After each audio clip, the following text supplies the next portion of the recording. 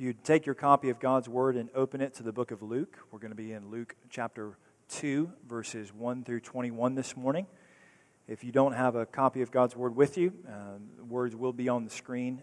You're welcome to look to, but also would encourage you to take the copy of God's Word in front of you, that black book that's our Pew Bible, and you'll find this on the New Testament portion on page 45. So about two-thirds of the way through, numbering starts over in the New Testament, and this is on page 45.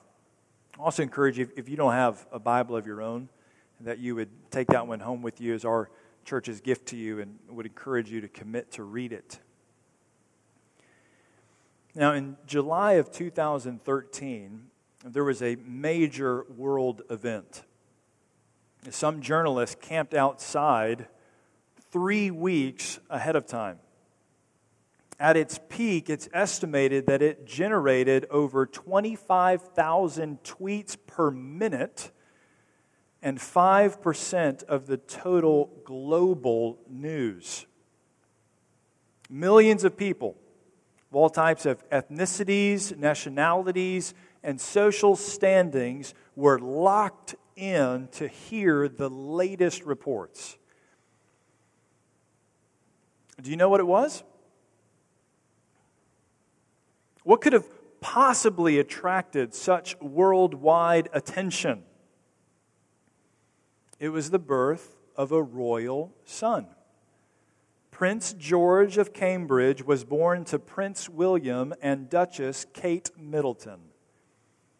Now, if that's how the world celebrated the arrival of a royal son who isn't even next in line to be king, what should we expect for the arrival of the King of Kings and Lord of Lords? How should the world have welcomed its Creator, Jesus Christ? What kind of response should we have to God taking on flesh and being born of a woman? Well, technology certainly has changed the way we communicate drastically. But within the context of the world as it was some 2,000 years ago, what could we realistically expect? Maybe international fasting or feasting. Maybe some new massive palace being built. Maybe monuments in honor of this newborn king springing up all over the place. And probably worldwide hysteria. And many of us know the Christmas story so well that the weight of what happens in these verses doesn't even fall on us. And contrary to what any of us would have expected, in the stillness of night, in the seclusion of a stable, the Savior of the world is born for His people.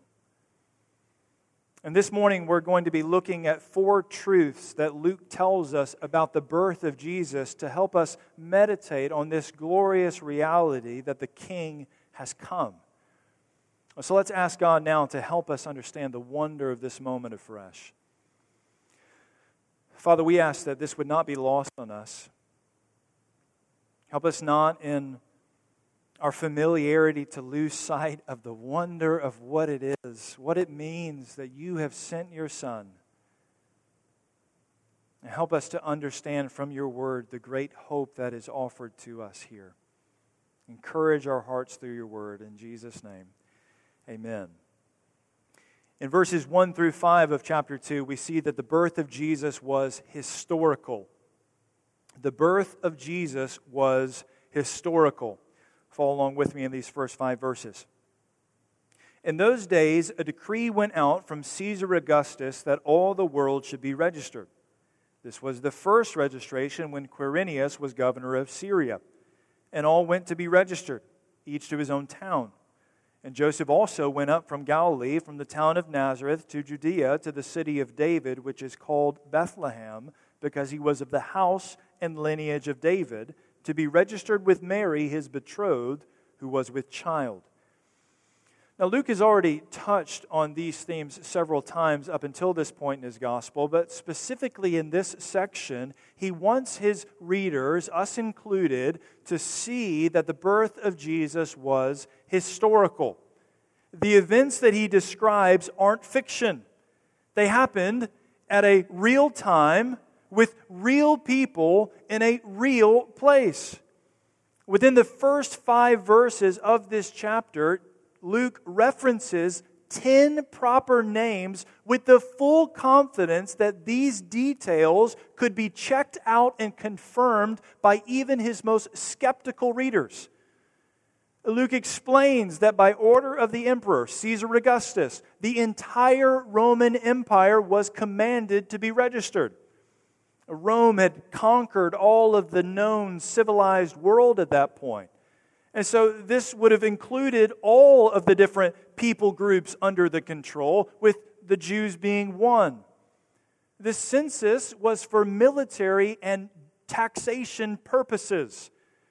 As an act of tolerance, the Jews were exempted from the draft, but they were not surprising, exempted from the taxes. And this was a major source of tension for the Jewish people because essentially this taxes, in large part, went to fund Rome's massive military.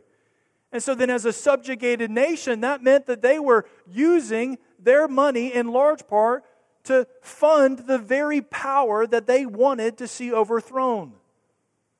But on a more immediate level, it meant that they were required to go back to their ancestral homes regardless of how far they moved away and regardless of whether or not the timing was convenient.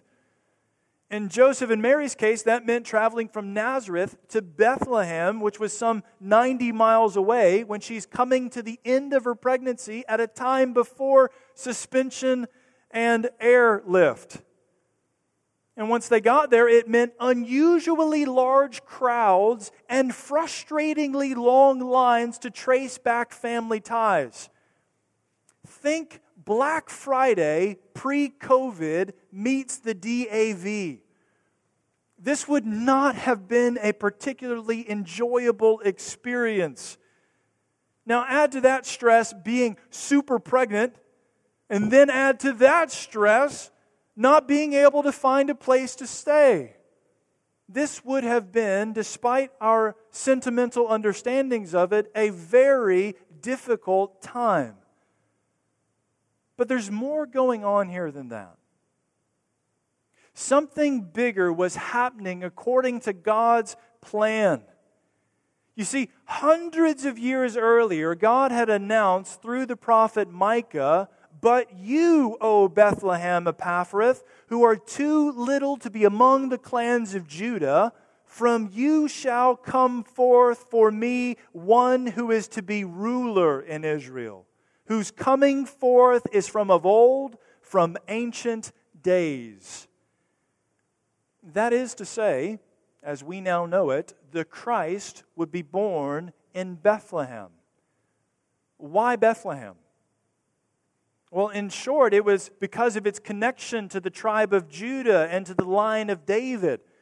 Jacob, all the way back in Genesis 49:10, had prophesied about Judah, "The scepter shall not depart from Judah, nor the ruler's staff from between his feet."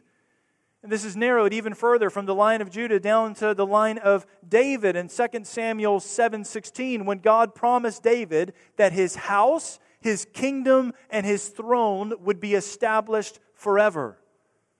And so in keeping with His promises, God sovereignly orchestrated the exact events and timing necessary to cause Jesus to be born in Bethlehem, the birthplace of David, who was from the tribe of Judah.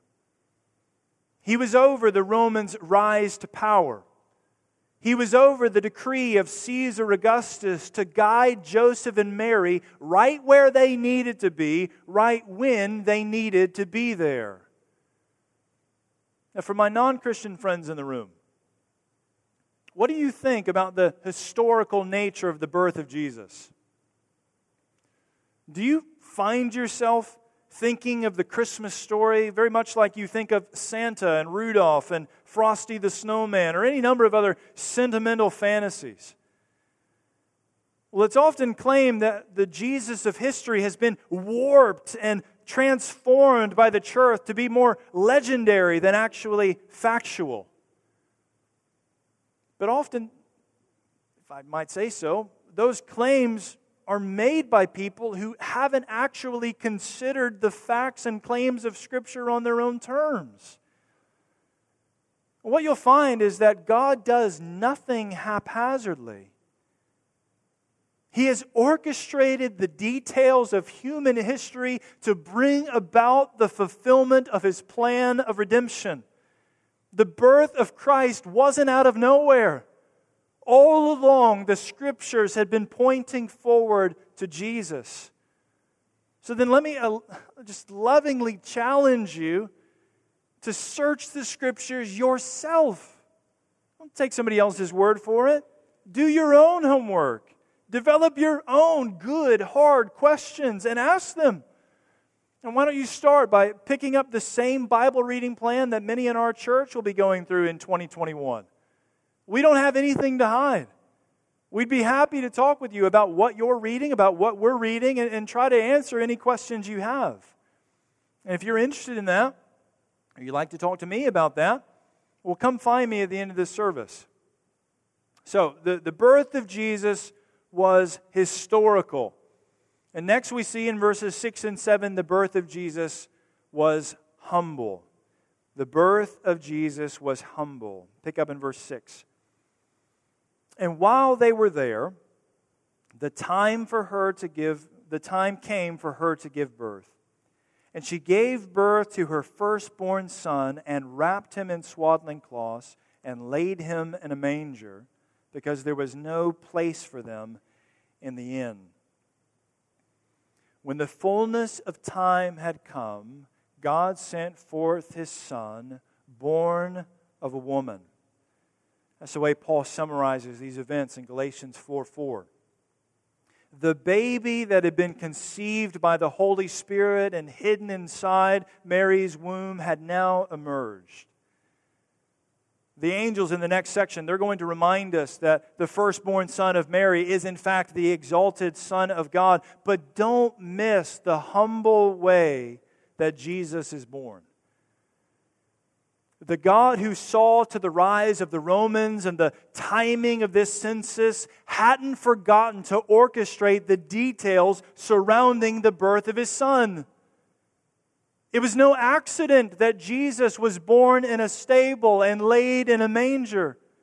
In fact, Luke highlights that fact 3 times to make sure we don't miss it in verse 7, verse 12, and verse 16.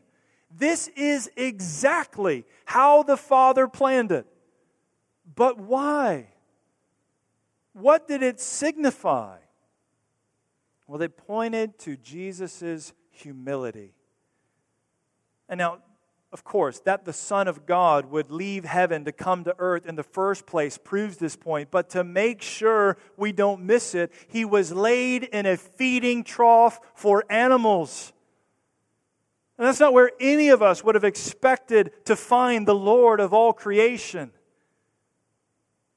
But the one by whom, through whom, and for whom all things were created came to serve His people in humility. As Paul says in Philippians 2, 6 and 7, though He was in the form of God, He did not count equality with God a thing to be grasped, but emptied Himself by taking the form of a servant, being born in the likeness of men. Now, actually, Paul takes it a step further in the next verse to emphasize the greatest expression of Christ's humility. In verse 8, he says, being found in human form, Jesus humbled Himself by becoming obedient to the point of death, even death on a cross. From the very beginning of His life on this earth to its end, there would be no confusion. The Savior of the world had come to save sinners by giving up His life as a ransom for many. This Savior is gentle and lowly of heart. Friends, the Son of God chose the path of humility because He truly is great. He chose to be born as a baby in order to hang on a cross and be laid in a tomb to save sinners. Now, the world looked on this scene by using those same faulty metrics we saw Samuel use when he first was introduced to Jesse's sons in 1 Samuel 16. You may remember the Lord corrected him, saying, "Do not look on his appearance or on the height of his stature, for the Lord sees not as man sees. Man looks on the outward appearance, but the Lord looks on the heart." On the outside, it looked like this was just another birth of just another Hebrew boy to just another poor couple. And while certainly I don't want to undermine the fact that Jesus was fully man like every other baby boy, He was and is also fully God. He was and is the image of the invisible God. And because of that, the birth of Jesus was honored. The birth of Jesus was honored. Pick up in verse 8 through 14. In the same region, there were shepherds out in the field, keeping watch over their flock by night. And an angel of the Lord appeared to them, and the glory of the Lord shone around them, and they were filled with great fear. And the angel said to them, "Fear not, for behold, I bring you good news of great joy that will be for all the people. For unto you is born this day in the city of David a Savior, who is Christ the Lord. And this will be a sign for you. You will find a baby wrapped in swaddling cloths and lying in a manger." And suddenly there was with the angel a multitude of the heavenly host, praising God and saying, "Glory to God in the highest, and on earth peace among those with whom He is pleased." The good news of the birth of the Son of God wasn't first announced to any of those exalted and powerful mentioned back in verses 1 and 2. Instead, in keeping with Christ's humility and to showcase His greatness, God chose to announce the coming of the great shepherd of the sheep to common shepherds. The dark night sky was filled with light from the glory of the Lord in the same way that the light of the world had shone into its sin-stained darkness. And the shepherds' fear at the appearance of this angel and the glory of the Lord is replaced quickly with comfort and joy. The angel has good news for them. The King, the Savior, the Christ, the Lord has been born into the world of men in fulfillment of Isaiah 9. And as such, His birth is rightly honored by this angel and the whole host of heaven with him.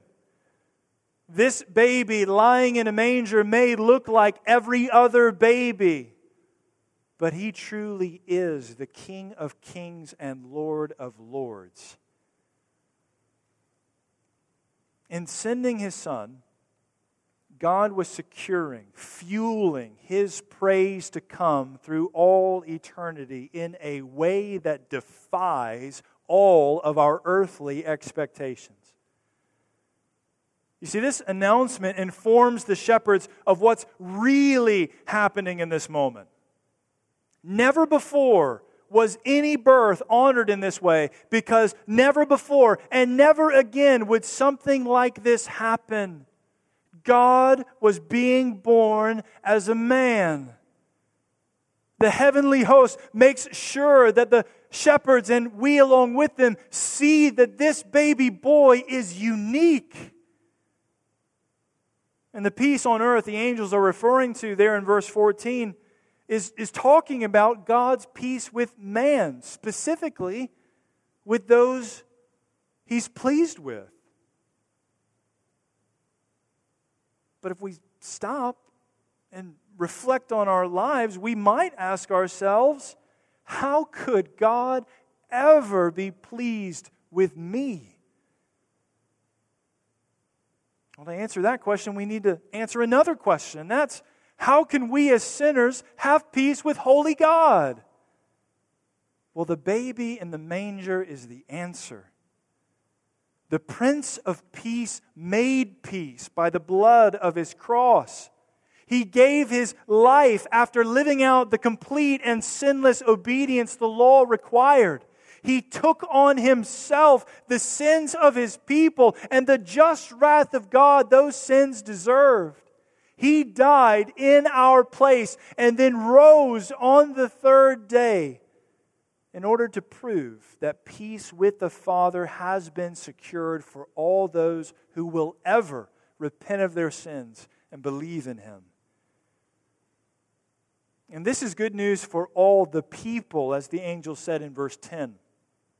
Now, in the immediate context, the people referenced here are the Israelites. But as we know, and we'll see a little bit clearer later in verses 31 and 32, that's going to be expanded out to all the peoples, plural. You see, if God didn't first keep His covenant promises to Israel, there wouldn't be any reason for any other peoples to expect Him to do so for them. But now, because of God's faithfulness to keep His promises dating all the way back to Abraham and David, we now have the confidence that He will also keep His new promises to us when we believe in Jesus. You see, this baby is born unto us. This baby is born for us, regardless of our social status, regardless of our economic standing, regardless of the worth placed on us by our society. God shows His great compassion and love in Jesus for all those who will receive Him. This Son, the Son of God, is given unto us by faith in His name. If we embrace the gospel as the only way of salvation, then the promises, blessings, and benefits purchased by Jesus are given to sinners like us. Friends, what do you think will make God pleased with you? Well, maybe you think that since you've tried to be a good person, and you're certainly not as bad as some of those wicked people you hear about on TV, that maybe that's enough. I think certainly there would be some in that category. But I think the bigger category that many of us fall into, many of our friends that don't know Jesus fall into, is that we're convinced there is no way God would ever be pleased with us if He knew what we'd done, if He knew what we were like. Well, friend, I get to be like the angel here and tell you good news of great joy, that peace with God is offered to you through the life, death, and resurrection of another, of the Savior, Jesus Christ. But in order for this to be good news for you, you must receive it by repenting of your sins and believing in Jesus. Jesus is the greatest gift that has ever been given, and like every gift, you must receive Him by faith. And if you'd like to talk to someone more about this, I'd be honored to talk to you at the end of this service. Come find me, come talk to the person that you came with. Any of us would be happy to talk to you more about this Jesus. Now, church, there are two ways that we can honor Jesus like these angels did. And the first is obvious, I think, and that is to sing His praises. Now, we've kind of had a little bit of a running joke in the office of Mitch, Tammy, and I have been talking about the fact that it never says directly that the angels sing His praises, even though we talk about hark the herald angel sing. We see this throughout the Scriptures as we're trying to find it. We're tracing these things out, and we find say all over the place. But at the end of the day, we know from the rest of Scripture that we are called to sing God's praises. If it's drudgery for you to sing when we gather together, if you don't find yourself overflowing in praise as God brings a song to mind that expresses some truth you've read in the Scripture, then I'd say you've got to look at your heart. We don't have to do any kind of scientific equation to know that when we see something beautiful, something wonderful, when we have enjoyed something, it is natural. It is the way God has wired us that we would express that to other people. This is why I turn on the radio station and all kinds of different people have their own kinds of songs. But we as God's people should be filled with praise for what He has done. This is why we should sing Christmas music year-round. Maybe not exactly. But we can sing joy to the world every day. Because Christ has come and we have great hope. So then I would encourage you, even as you think about our gathering together, this is why, even though we are going to miss Mitch dearly, we trust that our singing isn't wrapped up in our song leader. Our worship is wrapped up in our Lord. So then, even though someone might be different leading us in the songs, because God hasn't changed, our worship remains the same. We offer Him our praise, our delight in who He is and what He has done. And it should be something that's in our hearts, bubbling out from our mouths. And the next is also connected to this, and we see this brought out by the shepherds and the way they respond in verses 15 through 21, and that is that the birth of Jesus was heralded.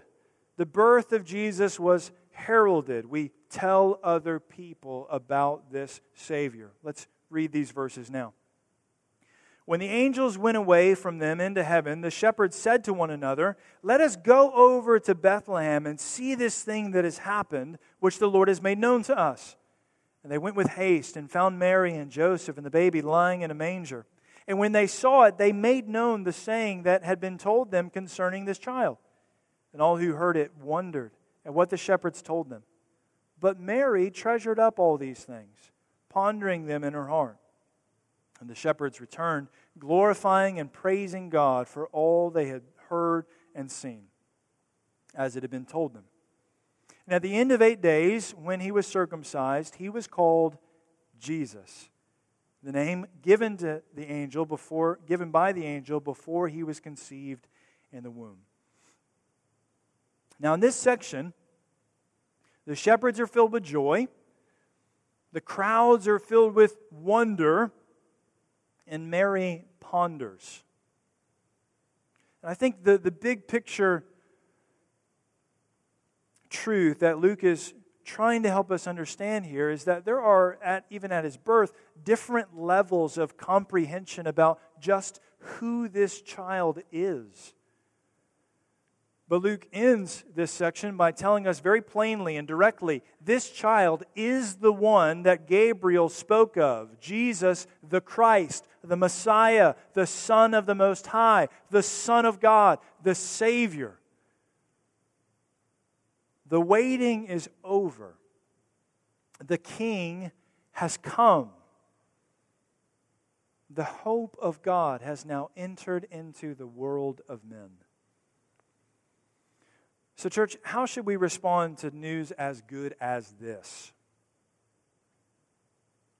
Well, we should respond like the angels, yes, and also like these shepherds who do the same thing. They spread this heavenly message here on earth. Now, think for just a moment about how God could have chosen to publish this news. And then think about who exactly it was that He chose to be His spokesman. He could have written the name of Jesus across the sky.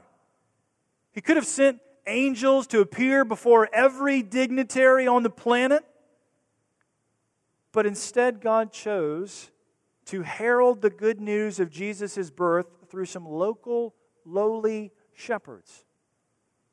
Why? Well, we serve a God who loves to take the foolish, the weak, the low, and despised things of the world and use them to shame what the world exalts. And the thing is, His pattern is still the same for me and for you. God took these shepherds who were minding their own business one minute and transformed them into good news spreaders the next. They hadn't been to seminary. They didn't know all the answers. These were ordinary, blue-collar men who had simply been tasked with telling others what they had seen and heard. Our calling is no different. The only requirements for telling people about Jesus is that we ourselves have seen and heard Jesus in His Word and believed in Him. It's not about us. The power is not in the messenger. The power is in the message. In order to even be a Christian, we have to have a fundamental understanding of the gospel. And if we have a fundamental understanding of the gospel, then we are able to explain it to someone else. Every person saved by the gospel is able to share the gospel. You don't have to be a great communicator. You have to open your mouth and tell people what God has done in sending His Son into the world to save sinners like you and me and them. Now, it's well known, if you want to make people feel guilty and convicted, talk to them about their evangelism. Brothers and sisters, I don't know of any person ever who has ever been satisfied with how much they share the gospel. Most of us have so many missed opportunities, so much failure in our evangelism that it can just discourage us to the point of feeling like we're not even going to try because we'll just mess it up again. But that's not an option for us. You don't get to not try to share the gospel. Not if you've been given a new heart that can't keep silent. Now, some of us, for sure, we've got lots of opportunities, and other of us only have a few. But the reality is, we have all been given opportunities by God, and we are all called to be faithful with them. So let me just encourage you, don't overcomplicate sharing the gospel as a legitimate excuse in your mind to avoid sharing it. Personal evangelism is as simple as a conversation with an unbeliever about who Jesus is, what He has done, and why it matters for them. And if you're sitting in the pew even right now, and you couldn't accurately and succinctly explain the gospel if you were put on the spot, can I just plead with you to seek out help from another member of this church? I know of 0 pastors. We can double check with Brother Foster. I don't know of any pastor who has ever turned away a church member who came to them and said, I'd really like help knowing how to share the gospel. I don't care what we've got going on in our lives, we're going to make time for you in that. But here's the thing, and I'm not trying to beat you up, but there is absolutely no shame in seeking out help to share the gospel well. But there is shame in your need of help keeping you from sharing the gospel.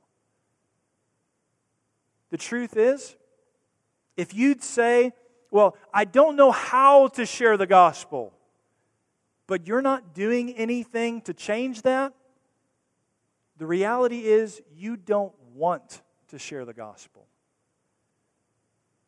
Now, loved ones, if we want to see our community won to Christ, if we're willing to give sacrificially to support the spread of the gospel around the world in hard-to-reach places, but we won't open our mouths, there's something wrong. This is the best news in the world. In history, God has come to man to earth to save sinners.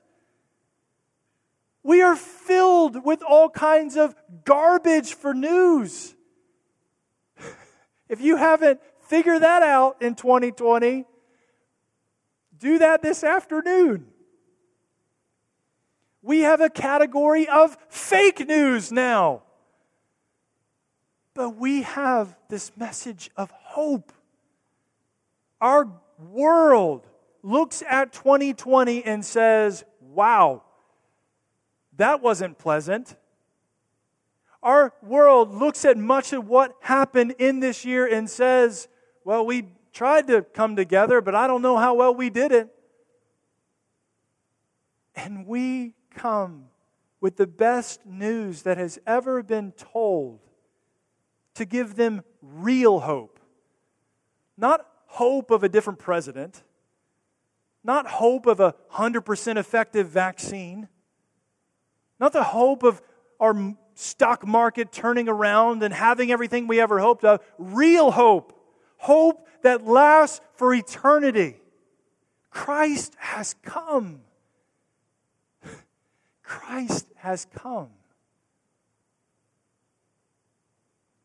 So as we prepare as a church for 2021, let's respond to Jesus' first coming by helping as many people as we can be ready for His second coming. Friends, the King has come, and He will come again. Let's pray. Father, what a glorious gospel. What good news you have given to us. Father, as we look to ourselves, as we see our own sin, our failures, our weaknesses, our struggles, Father, thank you for giving us a word that takes the eyes, the focus off of us and puts them on your Son.